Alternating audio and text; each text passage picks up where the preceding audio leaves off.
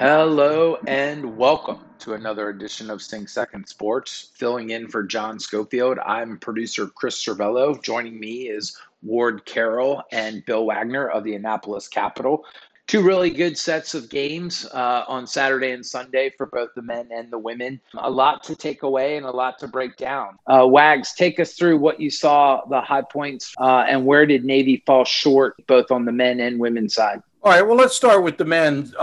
Saturday, and Ward and I were together at Alumni Hall for a very entertaining game, and Navy really played well on both ends of the floor. And Cam Davis was in foul trouble. Daniel Deaver did not play due to contact tracing involving someone who was not affiliated with men's basketball. And then John Carter Jr. Apparently hurt his ankle in pregame warmups, tried to go and couldn't do it. So Navy was really down three key players for the bulk of the game, and really it was the bench play. The reserve stepped up, guys like Patrick Dorsey, Jalen Walker, and then, of course, Greg Summers led the way. He scored 17 points. He kind of carried Navy on his back at times. So before we go any further, Ward, why don't you interject with what you saw on Saturday, since you were there live and in person, because that was the star game, and really that's the one that means the most. At the end of the game, Navy was presented with the Alumni Trophy, which is what it's all about. Ward, thoughts?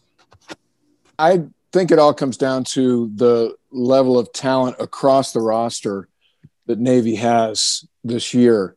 As you mentioned, Cam got into foul trouble early on in the game, so he was sat down for a large percentage of the first half, but that didn't affect the team too much, and they were able to keep Army at bay. And that's, as you said, Greg Summers, Patrick Dorsey, Njoku, all of them do their jobs, and the chemistry between them is really, really effective and fun to watch. So for me, the game comes down to, as we've said, since, you and I have been working the games in recent weeks, just really impressed by Patrick Dorsey. He's just where he needs to be when he needs to be there.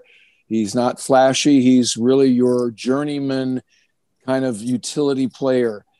As you already said, Greg Summers put the team on his back for the second half particularly, and just, made it happen. And in the first half, when the momentum was starting to shift, he had this strong move to the hoop, and then he was silky smooth when he got clear.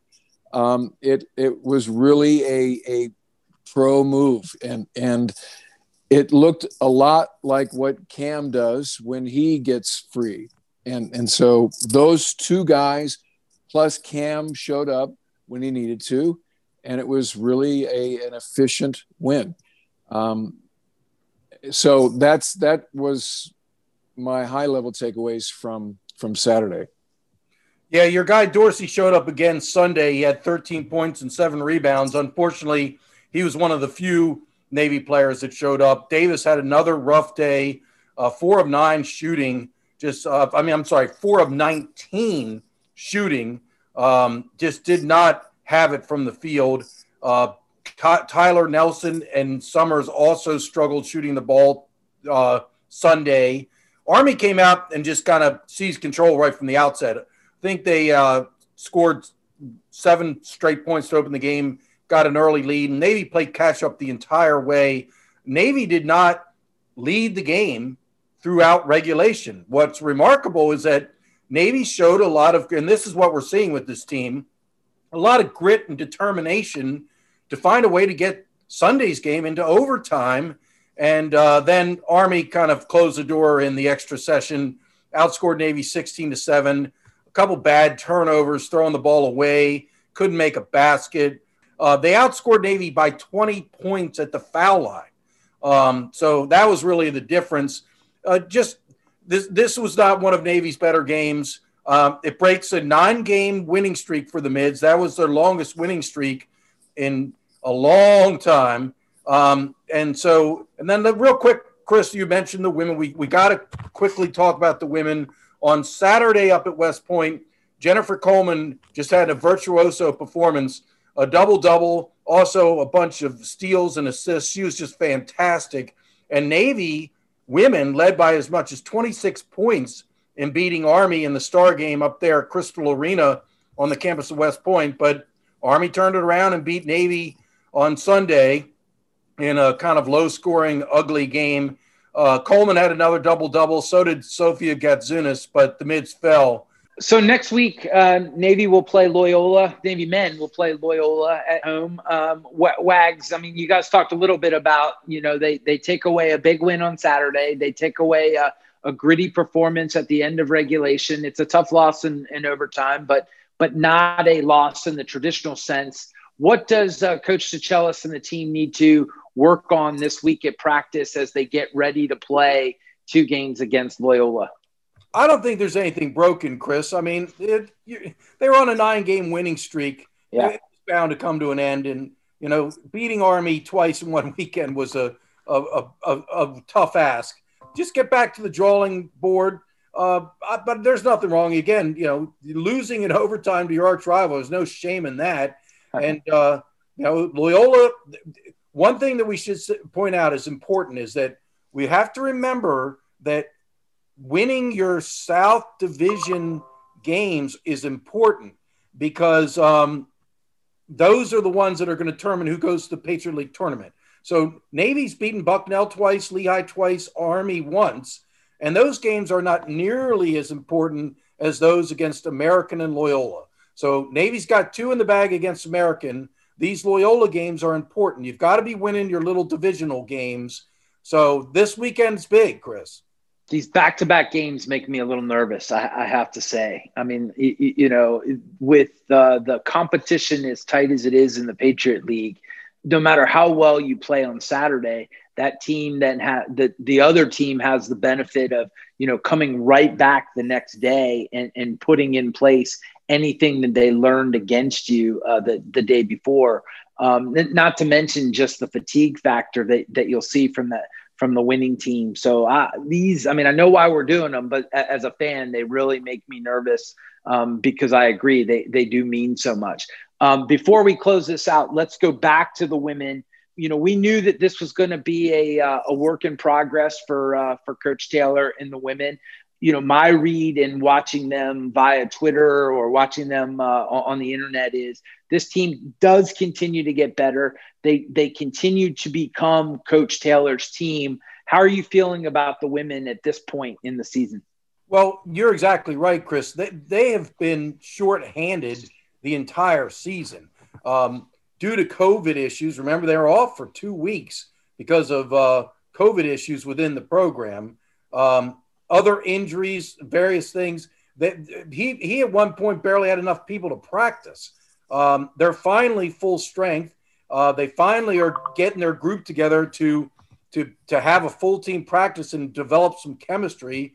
And we're starting to see things. I mean, Colby Green did not even play until the first Patriot League game against American. So that was her first appearance all season. She's one of Navy's best players. And, she's been instrumental in the victory over American last weekend and the victory over Army on Saturday. So Jennifer Coleman, Colby Green, Sophie Gatzunas, that's kind of your go-to players and then there's some nice freshman players that are kind of fill in. So I think you're definitely going to see Navy women's basketball improve as the season goes along. And Coach Tim Taylor's doing a good job. Ward? No, I think you're right. You just nailed it. On glide path. I think the Coach Tim Taylor's plan is coming together. So let's keep our eyes on the prize here. All right, guys. That's a great opening segment. Let's go ahead and wrap this up. We'll go to break, and when we come back, we will have Jesse Awuji, Navy alumni and current stock car driver. We got a chance to spend about 20 minutes with him. He'll be this week's alumni segment, and then we'll have 2 other interviews after that. You're listening to Sing Second Sports. We'll be right back. You're listening to Sing Second Sports with John Schofield, Ward Carroll, and special guest Bill Wagner of the Annapolis Capital. If you like what you hear, hit like below and share with your classmates and friends. Let us know how we're doing. Hit us up on Twitter at WeSingSecond. That's at WeSingSecond. Now back to the pod. All right. Hey, welcome back. Thanks for sticking with us during the break. We are very happy to be joined by United States Naval Academy graduate and professional stock car racing driver, Jesse Iwuji. Jesse is a former football player for the Naval Academy midshipman, graduating in 2010. Upon graduation, was a surface warfare officer. Yet, so much better than being a backseater in an airplane. Ward Carroll. But now very well known for his role in NASCAR and the professional circuit there. Jesse, thank you so much for joining Sing Second Sports. How are you doing? I'm doing pretty good, and thank you so much for having me on the show. So, hey, I'll kick it off. Tell us a little bit, for those who probably know you more for your role now in NASCAR than they did when you were at the Naval Academy. Walk us through what your athletic career was like for the football team, and how did the lessons you learned on the football field really help you both as a reservist and in your new career in car racing? Yeah, so that journey going from playing football at the Naval Academy to now racing, it's definitely been an interesting journey. That's for sure. It's something that hasn't been done before. Usually, to go race professionally, no matter what motorsport it is, NASCAR, Formula One, you name it. Most people start racing when they're like 5, 6 years old in go-karts, and then they continue to work their way up that ladder. A lot of them come from very wealthy families because it costs a lot of money to race. I didn't come from all that. I went to Naval Academy at first, played football there all 4 years and had a really good time doing that. But some of the lessons that I learned and some of the things that I was taught and all the different skills and concepts, everything I learned at the Naval Academy, I've been able to really apply towards, my active duty time when I was, a surface warfare officer on the 2 ships that I served on, to my reserve time. And then now, racing in NASCAR while still being in the reserves. Physical side of it, that fitness side, has been something that I've had to keep with me this whole time to be successful. Because, when you race in NASCAR, contrary to popular belief, it's very physical, very, very physical. I've never cramped ever in my life playing football. Never cramped, not once. No matter how hot it was, no matter how humid it was, no matter how hard we ran, never cramped. I have cramped in a race car due to the heat stress. When you're in a race car for 2-3 hours or so, and it's 120 to 150 degrees inside there with a full-on race suit, and your body is experiencing a ton of G-forces just for hours and hours on end, it can really put a lot of stress on your body. But I've learned how to deal with heat stress because of football. I've learned how to deal with just, the mental part of it, because racing is very mental. I mean, you got to have the focus to be able to hit your line, hit your marks every single lap. Just like in football, when you get tired, you gotta have that mental side prepared for that fight, because when your body starts wanting to go down and your mind wants to shut off, you got to keep it going in the right direction, or else you'll make mistakes. And when you make mistakes, you give up touchdowns, or you throw interceptions, or you get sacked, or whatever. So all the physical side of football and track, when I ran track, all that has really helped me a lot in everything I'm doing right now in NASCAR. So before I kick it over to Ward, I'll just ask, what's worse, the wearing the suit, for hours at a time, extreme temperatures like that, or being in full FFE, the Repair 5 locker officer, it's summer in the Northern Arabian Gulf. What's hotter and more uncomfortable? I would think the Northern Arabian Gulf. I think that would be a little bit more hotter, even though thankfully I never had to put on that full gear and go down to a repair locker. I was very fortunate throughout my 4 years of sea time, never had to don any of that gear ever. Oh, that you cannot spread that around, man. Oh, I am going to snatch that smoke pin right from you. I mean, when I went to the little DC school, I did the DC school, and we had to put that stuff on there. But as far as on a ship having to do it, never had to do it. I was either on watch as officer of the deck whenever we did these drills, or wherever else I was. But I was very fortunate, very fortunate. Oh. Ward, take it away. I'm too disgusted. So Jesse and I go way back to when I was working for a military entertainment brand in Hollywood, and he was still on active duty. And I profiled him back then. And what was really eye-opening for me is just because you watch NASCAR on Fox Sports or whatever, and it seems so like glamorous and clean. And before you get to that level, it's kind of less so.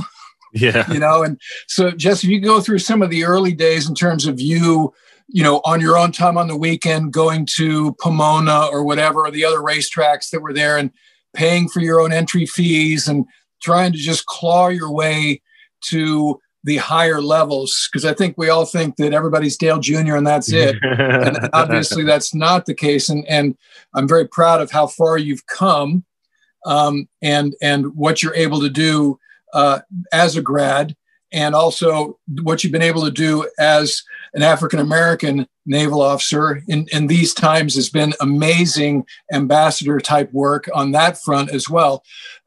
So I'm just introducing a whole bunch of variables here, but let's just talk about the first part, which is how does one try to become a big time NASCAR driver? Yeah, it's definitely not easy at all. And yeah, there's a lot of grind with it. So for those who don't know out there, a lot of people think for NASCAR, when you hop on the scene, all of a sudden you're at the Cup Series level, you're racing national TV every weekend, getting paid millions of dollars, and thousands of fans are watching you, and you're just famous now.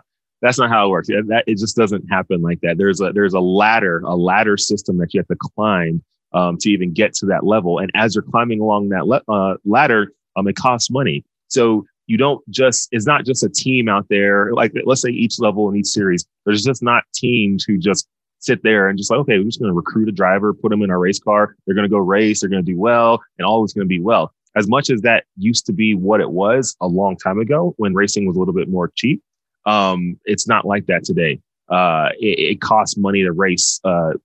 Tires, fuel, people, transportation, R&D, the race cars themselves, all this stuff costs money. And at the end of the day, these team owners, they don't own like a football stadium to make that money back. They don't own like the NBA arena to make that money back. They don't have any of that stuff to make that money back. So the only way for them to actually bring in revenue so that they can actually get to a track and race and put on a good product is by getting sponsorship. Or the team owner is the owner of McDonald's or something, and they just siphon off money like that to pay for it. But besides that, it costs money. So for me, getting into NASCAR at first, I quickly realized that, hey, it's expensive. And as I work my way up, it's going to get more and more expensive. So I got to figure out a way to partner with different brands, have these brands, be my sponsors in NASCAR, and me utilizing my platform, my story, and everything I've been doing so that I can elevate their marketing initiatives or whatever they're trying to get out there. So I learned that pretty quick, but then also I learned too that a lot of people don't want to support my dream at first when I'm first getting into it because I'm so new to it. So I was like, hey, I'm not going to let this stop me. I'm not going to let the lack of sponsorship in my first year, 2015, be what stops me and stops my track. So I was like, you know what? Let's use some deductive reasoning. I need money so I can pay for all this stuff to get in and start racing. Okay, where do I find that money? Okay, the sponsors aren't giving it. So where else can I find it? Oh, maybe I can use some money that I'm just making as a lieutenant in the Navy. Well, as a lieutenant in the Navy, I'm only making X amount. I have this amount of bills. Okay, that's not going to be enough. What else can I do? Oh, I can start a business on the side. So I took the entrepreneurial route, started my own small business on the side, and used that money to help basically get myself in. And the business that I started was I was hosting drag racing events at local tracks in Southern California. And any profit I made from that, I utilized to actually pay for my racing expenses so that I could start racing lower level stuff in NASCAR, which is late model stock cars. And then from there, in 2015, moved up to next year to the NASCAR K&N series, which is like a regional series level of NASCAR. They race on TV. And then from there, kept moving my way up to the ARCA series and then the NASCAR Truck series. And then now I'm in the NASCAR Xfinity series, which is the second highest level of NASCAR. I'm one step away from the top level. But it was a grind to continue to make this happen, using a lot of business money that I was making to keep it rolling. Eventually, I was linked up with my agent, Matt Casto, who's been really great over the last 3 years. He's been able to help me partner up with different brands so that we can bring more sponsorship in. And that's been really great for the last few years. And that's what's allowed me to race. But still, it's still a grind. Right now, even I'm still not racing full seasons right now. I'm kind of racing part seasons because, it caught like at this level I'm at now. I mean, just to run with the lowest budget team for a full year, I mean, that's still probably about $2 million at the bare minimum. To race with the higher budget teams, you're looking at $6 to $7 million for a full season at this level. So it costs a lot of money. But the reason why companies jump in to even sponsor and help, even if it's just partial of it, a company doesn't have to jump in to pay for the whole thing, but if they just want to do a partial amount, the reason why it costs a lot of money, just because, you're going to 33 races and you're all over the place, but companies do it because they see a lot of marketing benefit from it. They see a way to have business to business relationships because there's not a lot of other places you can go and you can be in the same space of all these Fortune 500 companies where you can network with them and you can see some of their higher ups and their execs there. So a lot of great reasons to sponsor. Companies just have to learn about how the process works and the benefits they get from it. Well, I just want to point out to the listeners that, what you just heard in Jesse's explanation is not just a naval officer who's leveraging the physical mission and a talented athlete, but an entrepreneur. And so I know, Jesse, you and I run in the Mill Vet space where a lot of people call themselves an influencer or an entrepreneur. And I'm here to tell the audience that Jesse actually is both of those things. And so that's hard fought and that's rare. And the way you just described how you funded the earliest part of your driver way forward is just amazing stuff. And that's the difference. That's the difference between somebody who makes it beyond raw talent, but who makes it and just wanders off and becomes a sales rep at some company or whatever. So, good on you for that. Wags, over to you. So I've written several articles about Jesse and his budding career. And I guess, why don't you kind of tell the listeners, what do you consider some of your key successes as a driver? I mean, what's kind of at the top of the resume? And, furthering along Ward's question, you said you're one step away from the top circuit of NASCAR. What has to happen in order to take that last step? Yeah. So for me, key successes for me, on track for me, you have to understand, like when you're racing and really any motorsport, as you're looking through the whole field of drivers, right?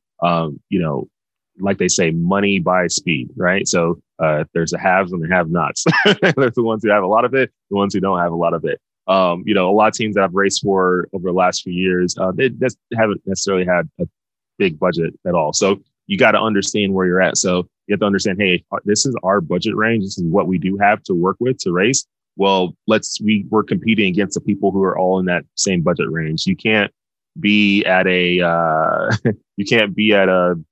$50,000 a race budget and think that you're going to beat the guys that are at the $200,000 per race budget. Not that it can't happen. It can happen sometimes. It's not going to be consistent.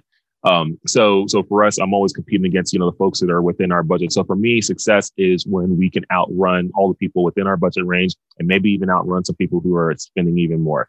That's success for me. So we've done that sometimes. I've had some good races and I've had some bad races. I've had some very clean races and I've had some wrecks. So for me, it's all a learning experience. For me, success is being able to get to the track, run a full race, finish the race, learn from it, and make it to the next. And eventually, as you continue to pile that up, you're going to get better and better and better. And eventually you'll be at a position where you'll be really, really competitive. But it takes time, especially for someone like me who did not come from the racing world.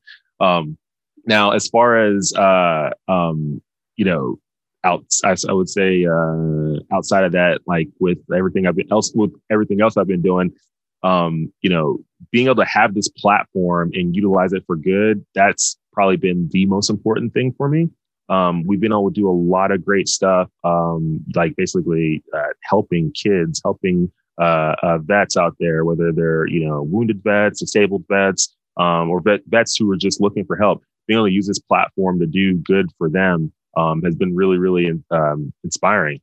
And, even on the kid space, just a few years ago, it really is about 2 years after I started racing, actually 1 year after I started racing, I ran into a situation where I ran into a kid who was 4 years old at the time and diagnosed with terminal cancer. And he had a bucket list of things he wanted to do before the doctor said that, he wasn't going to be here anymore. And one of those things was to get a ride in a race car. And I was able at that time we had an old race car with our team, and we converted it to a 2-seater race car, and we were able to give him a ride around the track. But it was such a cool experience to be able to do that for him, because at that time, like I said, racing's expensive, and I only had so much money to use for each race. I actually had to take money from my tire bill for my first race that season to use to fly him and his family to where our race team was to even do this. But the kid made it to his 5th birthday that year. The very next year, he made it to his 6th birthday. And then just before his 7th birthday, he passed away about a week before, or a few weeks before.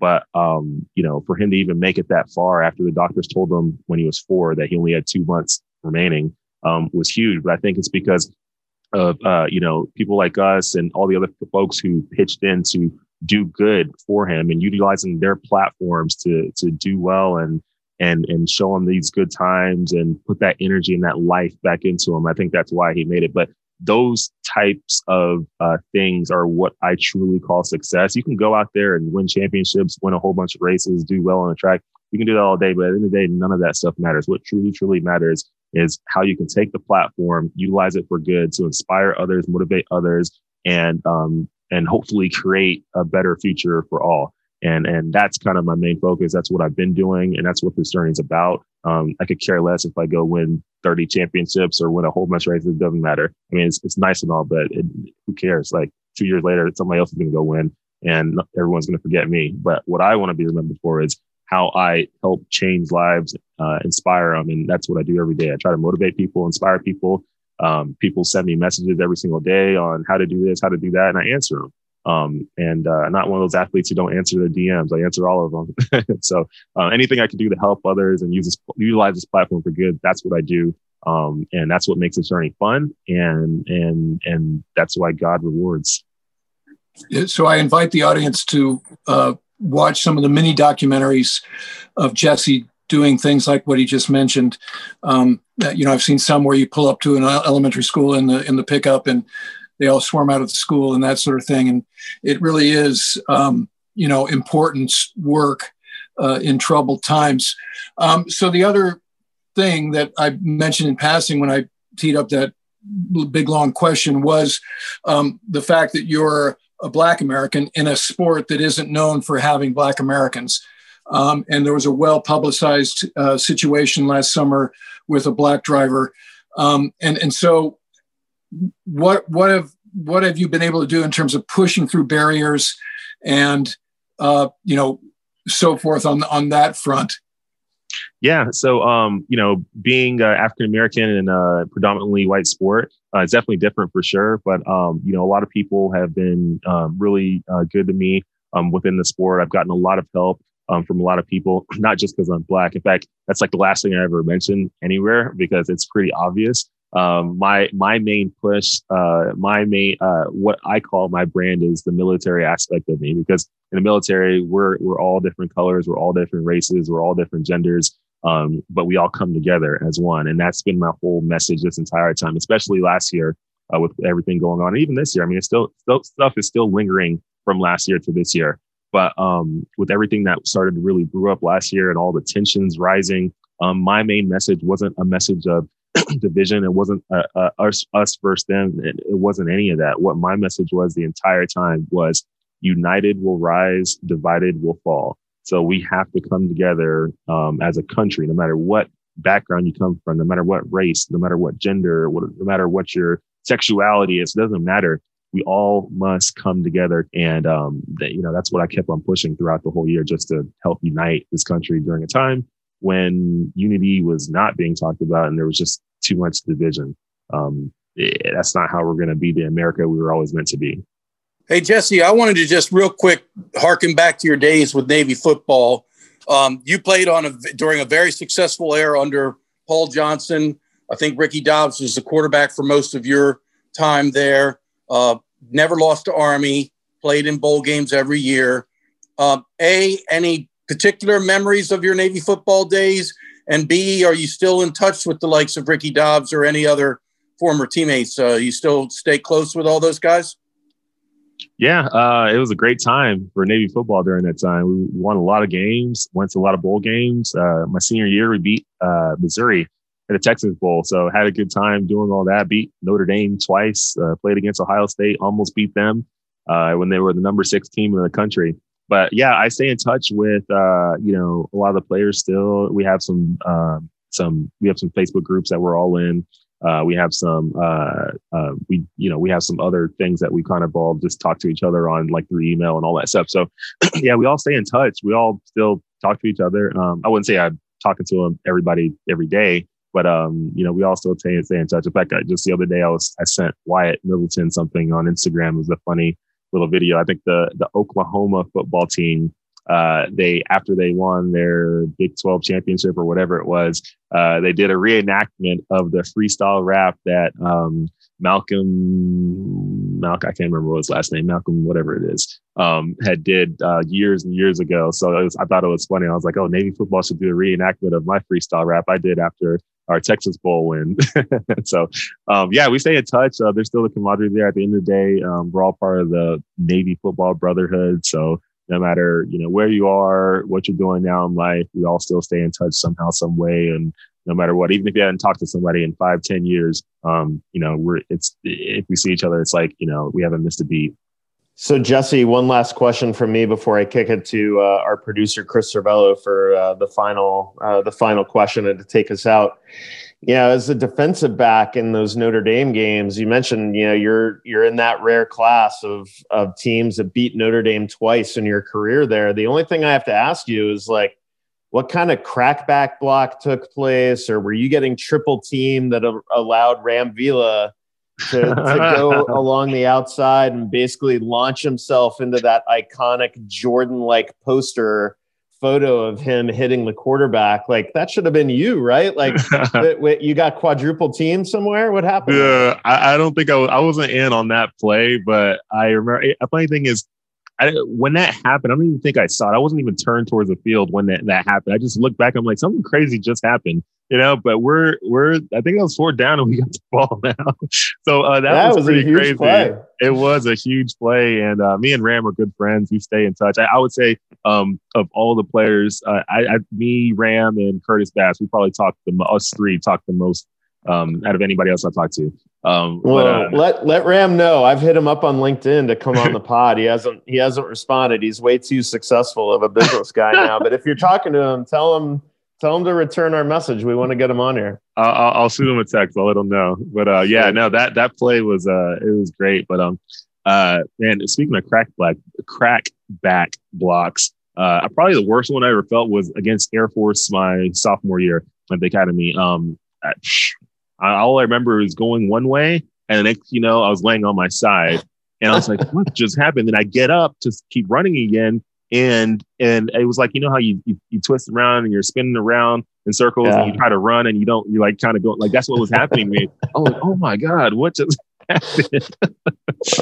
Never saw it. Never saw the person who did it. All I remember was just a ping. And I'm on the ground. I'm like, whoa. That's usually what Chris Cervello and I are like when we're leaving Orioles games. That's just the segue to him asking the next question. Chris, go ahead. So I've got a couple. I'll be very quick. But what's worse, that crackback block that you just described, or hitting the wall at 150, 160 miles an hour? The crackback block. The wall. I haven't got hurt from like hitting the wall or anything like that. The cars are pretty safe for the most part. It just depends what angle you hit. But the crackback, because you feel that, you literally feel that, like you are getting ear holed, somebody's face mask into your ear. Because this is back during a time where there wasn't that helmet to helmet rule. So people were all allowed to do whatever they wanted to do. And I haven't been cracked back a lot in my life, maybe once or twice, but that one time, particularly at Air Force, I remember that one for sure because that was weird. I was like, what just happened? I'm lucky enough. I live about 33 miles away from Daytona Motor Speedway, and we're about a month away from Daytona and things getting kicked off for the 2021 season. Tell us a little bit about what 2021 holds in store for you and the race team and the schedule. 2021, still being worked on right now. Right now, we're trying to put together all the different brand sponsorships, partnerships, all that stuff.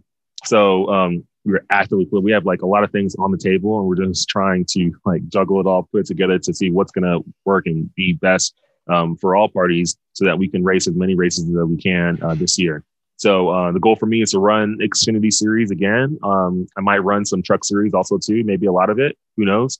But the goal is to kind of run all that stuff and really just prepare myself for the next level. That's the thing for this year. Run as many races as possible to prepare myself for the next level, so that I know what I'm doing when I eventually jump into a Cup car. So that's the thing. Train, learn, gain experience, get better, be more consistent, all those different things I want to learn on the track. And all it takes is just seat time. You got to get on the track, run, and finish races. So that's my big thing this year, is go out there, run clean, and learn and get better. Well, last question before I pass it back to John. What if any of our listeners want to help out, want to sponsor, want to be a part of that effort? That's the benefit of this network of Naval Academy grads. Is there a website? Is there where can they go to be part of Team Jesse moving forward? Yeah, luckily I'm super easily reachable.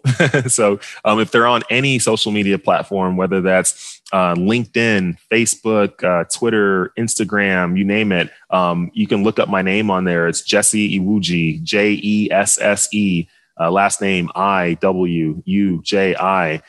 Look me up and send me a message. Or if you'd like, you can go to my website, jesseiwuji.com. If for some reason you can't remember how to spell my name, just go on Google and type in Navy NASCAR driver. I should be the only one that pops up for about 3 or 4 pages. So do that and you should be able to find me, but reach out, very easily reachable. We got a lot of different ways where people can help out. Once again, we have different sponsors who are associate sponsors, some who are primary, some only come in for, we have different ways to work with everybody. At the end of the day, if somebody wants to help, we will figure out a way to allow you to help and be part of the journey and have it be a mutually beneficial relationship. Hey, John, I'm envisioning Provision Advisors on the hood of Jesse's car. Jesse, we have a little bit more work to do in our life. You have a little bit more work, but when you make it to the Cup Series, we want our name on your hood. Seriously, we might be able to make something happen. Racing at Daytona, final laps, going for the win. I love it. Oh boy, it's like Days of Thunder with the old Hardee's sponsorship on the one car. That's funny. Well, hey Jesse, thank you so much for joining us. We wish you luck as the season kicks off. I know that all of us are pulling for you, and hopefully all the listeners. You've gained many more fans because you deserve them. Thank you so much for joining us. Thank you for having me. All right, ladies and gentlemen, that was Jesse Iwuji. Again, Google NASCAR Navy driver and follow Jesse on his social media platforms. And I echo what Ward said. Jesse is truly an influential voice and personality out there. So, please be a part of his narrative and his conversation, where he is advocating for all the right causes. We're going to go to break. This is Sing Second Sports. You're listening to Sing Second Sports with John Schofield, Ward Carroll, and special guest Bill Wagner of the Annapolis Capital. If you like what you hear, hit like below and share with your classmates and friends. Let us know how we're doing. Hit us up on Twitter at WeSingSecond. That's at WeSingSecond. Now back to the pod. All right, we are back. Thanks for sticking with us on Sing Second Sports. We are very happy to be joined in this segment by women's lacrosse captain Caroline Kwan. Caroline attended Glen Elg High School, and in this past season, the only 6 games that were in this past season, she had 3 starts before the season was ended. Played against Villanova, Maryland, and Florida. Picked up 4 ground balls on the season before, again, it was halted prematurely. And also very involved in the Giving Tree operation at the U.S. Naval Academy. So thank you very much to Caroline for you to be joining us today. I really appreciate you making time for us. So first off, What's it like being back? How are the holidays? What's going on with you in the hall? It's really nice being back, especially because we had a little extra time for winter break on the front and back end, because usually we leave a little later after Army Navy and come back earlier. So the extra time was definitely nice and much needed. But I think, at least for myself, and I know for a lot of my friends, we're ready to be back, and maybe not so much for school, but definitely for lacrosse and, to kind of culminate our senior year. So it's exciting. Nice. I mentioned the Giving Tree initiative, and when I was there as the PAO, Miriam Stanicic and I would be very involved in the Giving Tree event every year, which I think is a wonderful thing, and the Naval Academy does for Greater Annapolis. Can you just kind of walk us through what your involvement was in that, and how many gifts went out to families in need from the Giving Tree initiative? Yes. So I'm in 6th Company. So the Giving Tree event is always headed by 6th Company. So usually a senior in the company heads the whole event. So at the end of last year, I kind of volunteered to take the reins for the 2020 season, just because, with lacrosse, I never was able to get my hands really deep on a lot of different extracurricular activities, just because it's a very demanding time commitment. And I knew that was something I wanted to do before I graduated. And this is just like such a special cause, and it even more interesting because it's really rooted in the 6th Company history. So we were able to get just under 500 gifts out to the local kids in Annapolis. And it was really cool, even though it was different this year, I think it almost made it more special that we were able to jump through these different hoops and kind of avoid these different obstacles to still be able to help these kids and work with the Salvation Army. Yeah, I love that attitude. That's fantastic. So what's your service selection, Caroline? I'm going Medical Corps. Oh, okay. So just explain for the listeners who might not be familiar with that particular track. So you go to medical school right after graduation, and how long is that? And then what happens? Yes. So I will go to a medical school right after graduation and then do like the normal medical school route. So that's 4 years. And then depending on a lot of other factors, I'll go into a residency, which is a couple more years. And then, so this is all like the education and training. And then I'll go where the Navy needs me eventually. Yeah, that's nutty to think about. At least 6 years of very intense learning, right? On the back end of your undergraduate experience. So you have more desire than I did at your age. Yeah, but Lord knows we need doctors these days, right? So you're becoming a doctor at a time when not just the Navy needs great doctors, but the nation is going to need great doctors. So good on you for pursuing that. Also, I will also say that you're a lot smarter than I was at your age to be eligible to be considered for this program. It's quite an elite group that even gets to get, never mind you getting accepted to medical school. Being even in the zone for that is impressive. You mentioned, reform and how in some ways it's good to be back. Obviously, these are the dark ages. I remember very viscerally the dark ages. How are you feeling about your ability to keep your spirits up this semester, at least early on? I think just not focusing on, the things to come in the later spring, whether it be graduation or like more of our games. But I think just like having some of those as an end goal, just for the times that get tough. But I know we have some out of conference games just in the beginning of February. So those are some short-term goals that we can all, at least me and my teammates, we can fixate on and work towards. But I think it's just nice being back with everyone. And even though it's not the most ideal circumstances, it's nice that we're all at least in it together and we can collectively understand and help each other out. So let's pivot to the season. It's game on for the Patriot League, which is great. We've had Coach on the show. That was one of our earliest episodes. So not to steal Wags' thunder, who I see is now with us, but how you looking? Put on your sort of prognosticator hat and key players, team chemistry. What are you thinking? I'm really excited for this year because obviously, you know, we lost a lot of heavy hitters last year. You know, all our seniors were just such strong players and really impacted whatever positions they were in. So that was a big loss at first, but I think it was good in the end because it gave a lot of people that were definitely ready to step up, the opportunity to step up. And now throughout the fall, since we didn't have any of our normal scrimmages, you know, we were just practicing day in and day out and able to build a lot of that chemistry. And now I would say we have more depth than we ever have in the past. And I think it's really exciting. I know everyone's ready to just work hard and tackle this season. And I think we'll have one of our best ones yet. I always love those mid to early February lacrosse games when like the ball hits you and it basically feels like you've been shot with a bullet. There's nothing like a lacrosse ball hitting you in the cold weather. So Wags, before we let Caroline go, did you have anything? Yeah, I was going to ask a couple questions. Caroline, love it. Kind of dovetailing off of Ward's question, looking ahead at this season, Navy women's lacrosse has always had a go-to scorer, dating, you know, Jessica DePompio and then the Collins twins and Kelly Larkin. Who do you see kind of moving into that role this season? I would have guessed Reagan Roloffs is kind of the most identifiable offensive player returning, but maybe do you see someone else that could be stepping up in that role?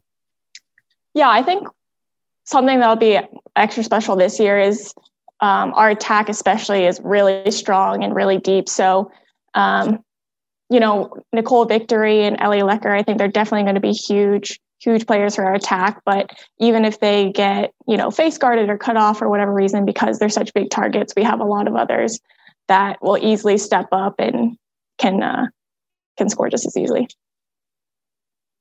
Is there a player that maybe Navy women's lacrosse fans have not heard of to date that might be a breakout player that kind of emerges this season? You see somebody that's going to maybe be a surprise burst on the scene type player?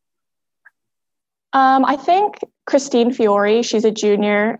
She got in a couple games last year, but she's definitely been putting in the work and she had a huge fall. So I think she'll be a big player for us. And I think one of our freshmen, Isabel Thornburg, I think she'll have a good season. So, but I'm excited. There are a lot of people that got like little opportunities here and there that I think will make a big impact. And last for me, there's a new Patriot League schedule format. You're not going to be playing every team in the Patriot League. You're in a South pod, if you will. I believe it's Lehigh, Lafayette, Loyola, and American. So you're going to play a majority of your games against the same teams, and you won't. And of course, Navy's playing Army. But can you just talk about that? It's a different format than what you all are accustomed to.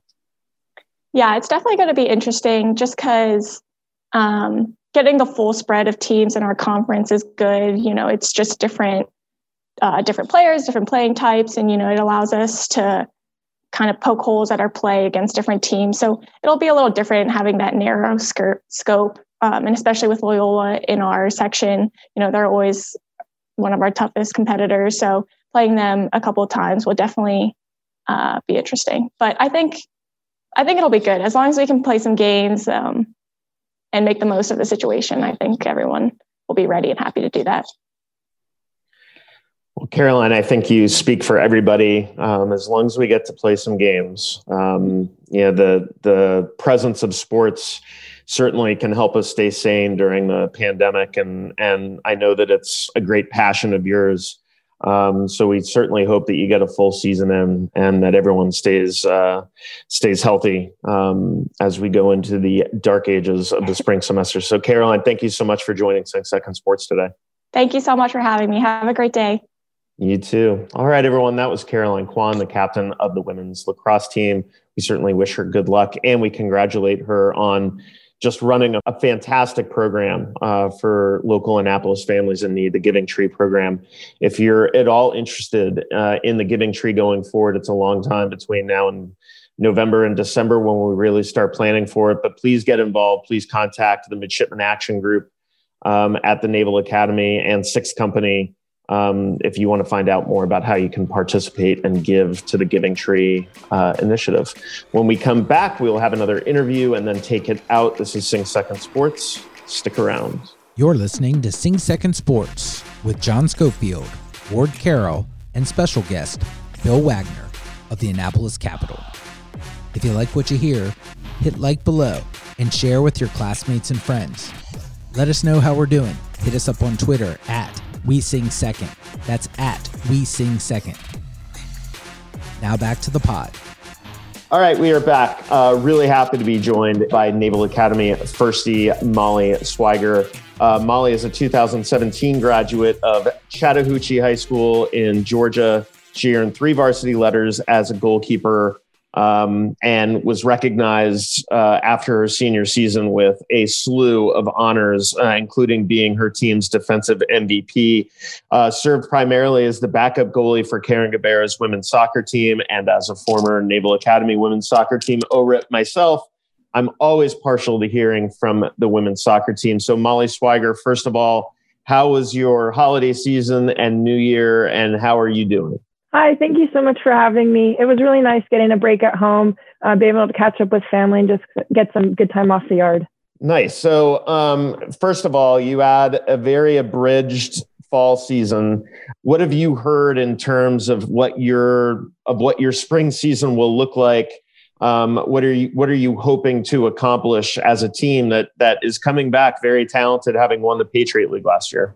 So obviously the fall season, we had 3 games, and training the whole fall, 3 games was definitely not enough for us. So having a confirmed spring season so far, all 6 Patriot League games, we're really looking forward to the opportunity to get out there. Winning the Patriot League once is not enough for us. So we're hoping to be able to continue that good progress going forward, carrying over what we got from the fall and taking that into being a very dominant Patriot League team. Nice. Bill Wagner, go ahead. Well, you all suffered some heavy losses. Some outstanding players graduated from that Patriot League championship team. I mean, on surface would say it's a rebuilding year. I'm going to guess you don't look at it that way.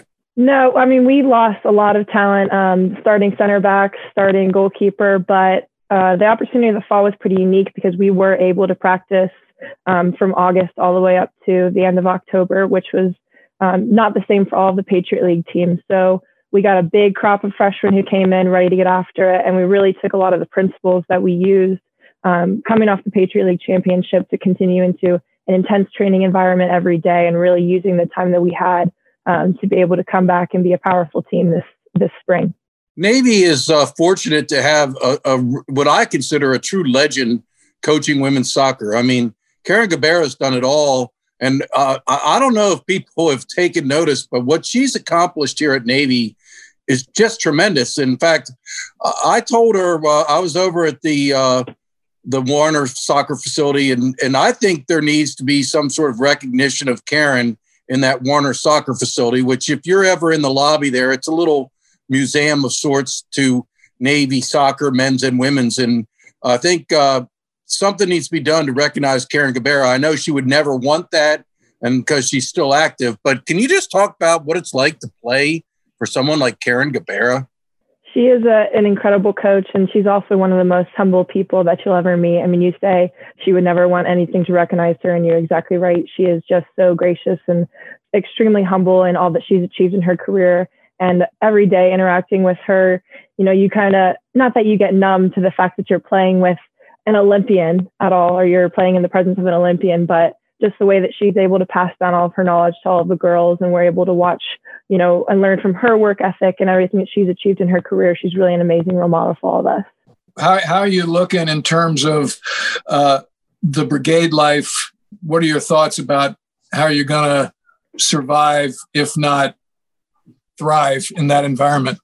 Yeah, so returning after break is always difficult. You enter into the dark ages, but the really unique part about this, at least for the women's soccer team and for all the athletes, is that we do get the opportunity to have a competitive season in the spring, which I've never gotten to experience before. So I think having that time with my teammates and having games to look forward to and having, you know, practice to go to every day is really going to help fight the dark ages feeling And for returning to soccer, we obviously have the return to play protocols coming off of COVID and quarantine and whatnot, but we're really going to get back after it pretty quickly. So it should be a good, fun way to combat the dark ages traditionally.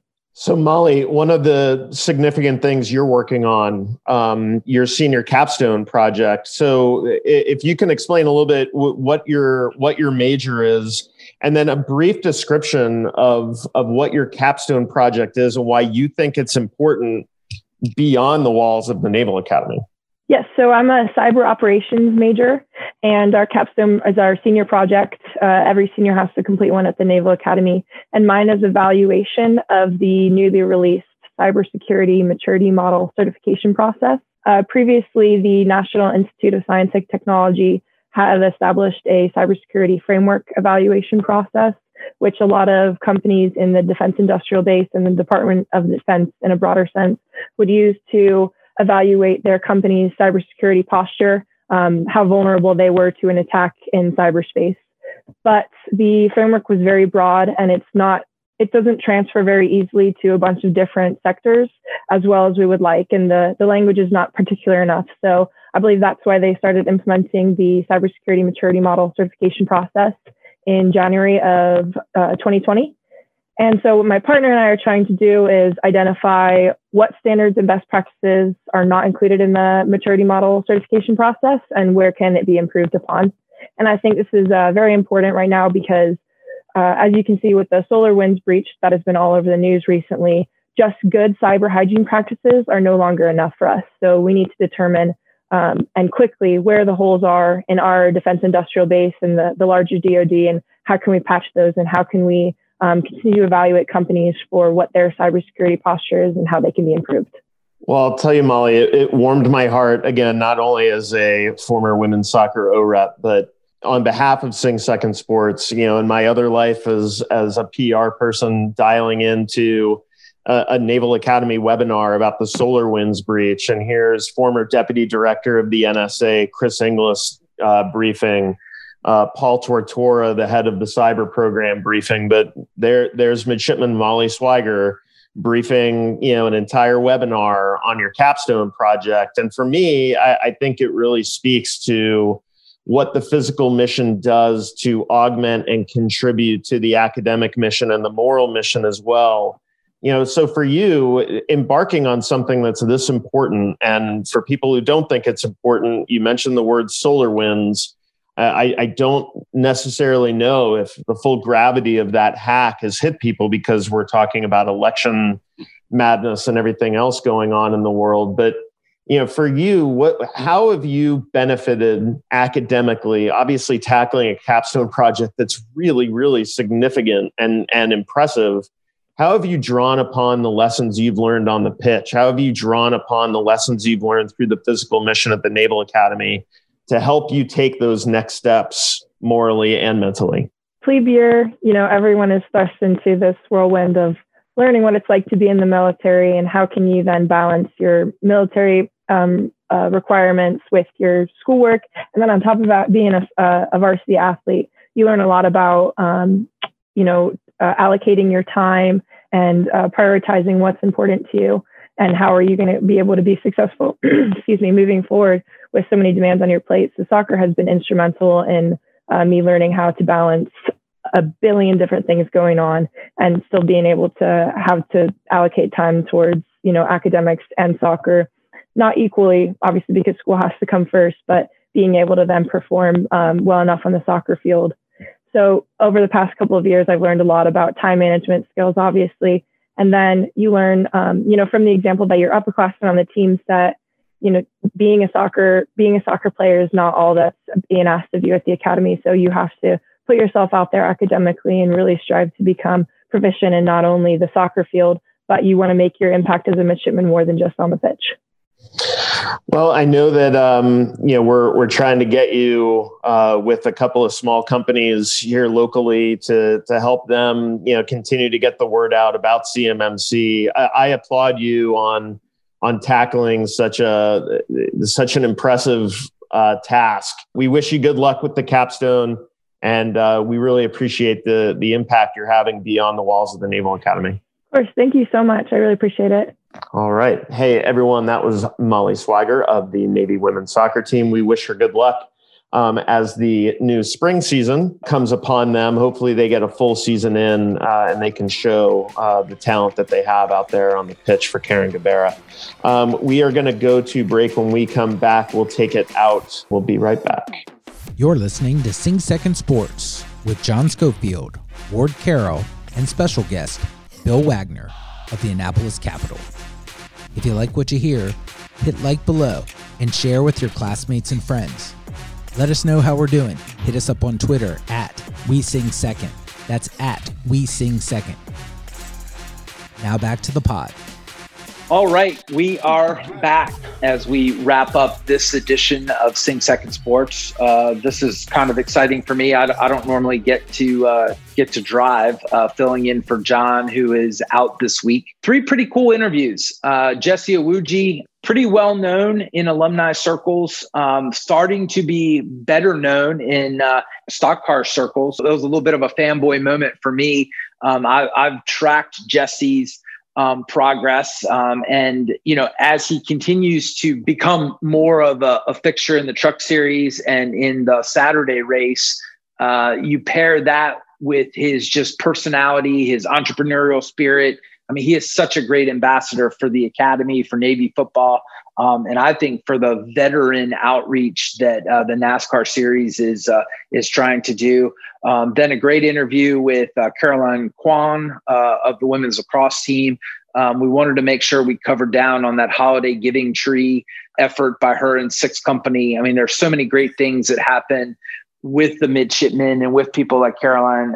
We want to highlight not just their athletic ability, but the leadership effort that they put off the court as well. And then finally, Molly Swagger, the backup goalie on the women's soccer team. Molly came to John and I's attention through another project that we do. And she was just so impressive as she was talking about cybersecurity and about the new program that the Pentagon is implementing. We wanted to make sure that we highlighted that as well. Ward, Wags, what stood out from those interviews with you guys? I mean, other than just the high quality that we have in midshipmen and graduates. Yeah, that's it on the mid side. Just high quality folks. I've known, as I mentioned during the interview, Jesse since 2015. Super proud of his rise through the ranks of NASCAR. He's only one level from the highest levels, and I'm convinced that he'll be on, Daytona and Talladega and the biggest tracks in the near future. And that would be amazing to have a Naval Academy graduate in those environments. Plus, as you heard, he's just such a great American. He is an entrepreneur. The way he comes at a problem, the way he has such poise. He's, as you've said, he's an amazing spokesman for the Naval Academy and sort of continuum of citizenship in accordance with the mission. So, very impressed with him, and he showed it in spades during the conversation we had with him today. And I'll chime in about Caroline Kwan and her leading the Giving Tree Project. I mean, we talk about the physical mission. That's what this podcast is all about. But in conjunction with that, I think something that probably maybe the citizens of Annapolis and Anne Arundel County do not realize or recognize as often as they should is how much community service and outreach members of the Brigade of Midshipmen perform. I mean, by and large, these folks are from other states elsewhere. Now, Carolyn happens to be from Cockeysville. She's local, but most of her teammates are not local, and they were very much a part of this Giving Tree project. They assisted, but I mean, the members of the Brigade of Midshipmen are tremendous in our community, doing so many charitable efforts, and the athletes are right at the top of the list. Constantly hearing about Navy football players doing free clinics for youth football and whatnot. So, just hats off to all the mids who do so much. I mean, it's as though academic and military responsibilities and those that are athletes, the athletic side as well, isn't enough. They get out there in the community and do good things. So bravo. Yeah, these are the interviews that really make me excited to be a part of this podcast, and they make me excited to be a graduate and a retiree, because I just feel so good about the kind of the next generation of ambassadors for the Academy and that next generation of naval officers that will enter the fleet here in the next couple of years. Let's transition before we take this out. Wags, what are you watching for this week as you look ahead to next week's basketball games? Well, first and foremost, and Ward is going to be right there with me. I think I'm going to do a feature on Patrick Dorsey this week because I think, Ward, you mentioned that Strauss or somebody said he wasn't even recruited. I think he may be a walk-on. Right. I'm going to have to delve into that a little bit further. But, I mean, the truth of the matter is that Patrick Dorsey did not contribute much last season as a plebe. I think he was on the junior varsity, and, the kid's just fantastic. He's a stat stuffer. He does it all. So I'm going to do a feature on Dorsey and as a preview to the Loyola weekend games. And I'm also going to work on a story about Peter Nestrowitz, the Navy football offensive lineman. We talked about Miles Fells and Cameron Kinley declaring for the NFL draft, and we don't need to go rehash that. But Peter Nestrowitz actually is on the radar of the NFL scouts, and he is playing in 2 postseason All-Star games. That's a immediate giveaway that you are on the radar of NFL scouts, because the scouts are the ones that make recommendations to these All-Star games as to who they would like to see.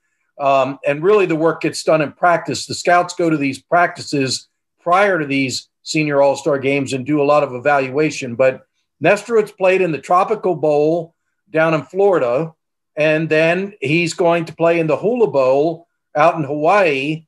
And every NFL team sends scouts to these All-Star games. So a pretty big deal for Peter Nestrowitz. So I'll be writing about that this week, Chris.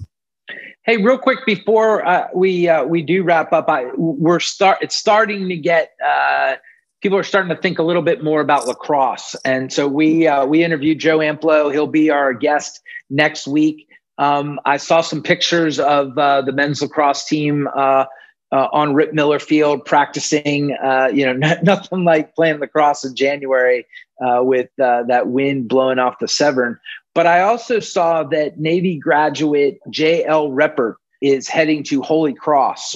Bill, you wrote a story on that. J.L. was quite a standout and was a standout as an assistant at Maryland. Do you want to just give us a quick update on J.L. and how that all came about? Yeah, well, it's actually rather interesting because Holy Cross fired its coach on January 9th. When I saw that announcement, my immediate thought was, wait a second. Holy Cross had an opening for their men's lacrosse head coaching position, and they're just now getting around to filling it when the season started. We're underway. But then I found out what happened. Holy Cross has not disclosed the reason, so I won't get into it. I've heard what happened, but let's just say there was some issues, and the coach was fired abruptly on January 9th. So Holy Cross had to hurry up and scramble to find a head coach to lead the team this season. And they found a good one in J.L. Reppert. I mean, as you mentioned, he's an Academy grad. He was a 4-year starter on the lacrosse team when he was at Navy. Really talented guy. He's local. He's from Lutherville, Maryland, and he went to Loyola Blakefield up in Towson area.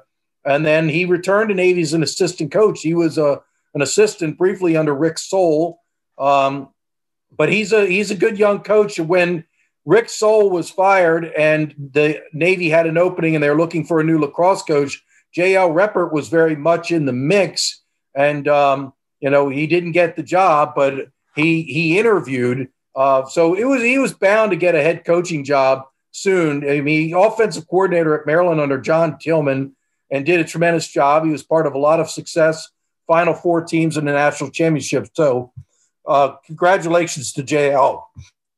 Yeah, hell of a guy. He's a classmate of mine. And I was a big lacrosse fan when I was at school and really enjoyed watching him and Kevin Meehan and other guys and was really happy when he went to Maryland. I wish Joe Amplo all the success in the world, but would love to see JL back at Navy at some point. It would be a great ending to a pretty cool lacrosse story arc.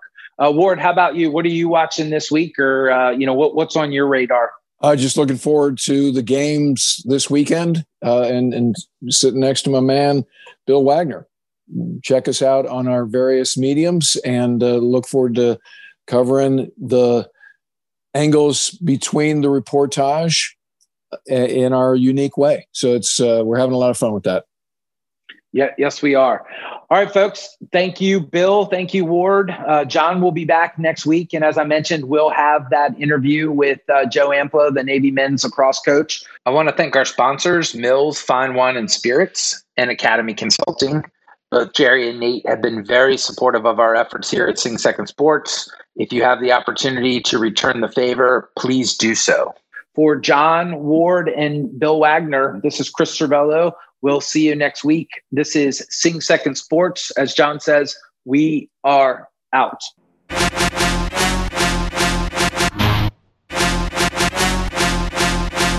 The thoughts and opinions expressed on this pod are our own and don't represent the views of the Naval Academy Athletic Association, the United States Naval Academy, or any organization for that matter. Play-by-play calls from the Navy Radio Network are used in the opening of the show and from time to time will be part of podcast segments.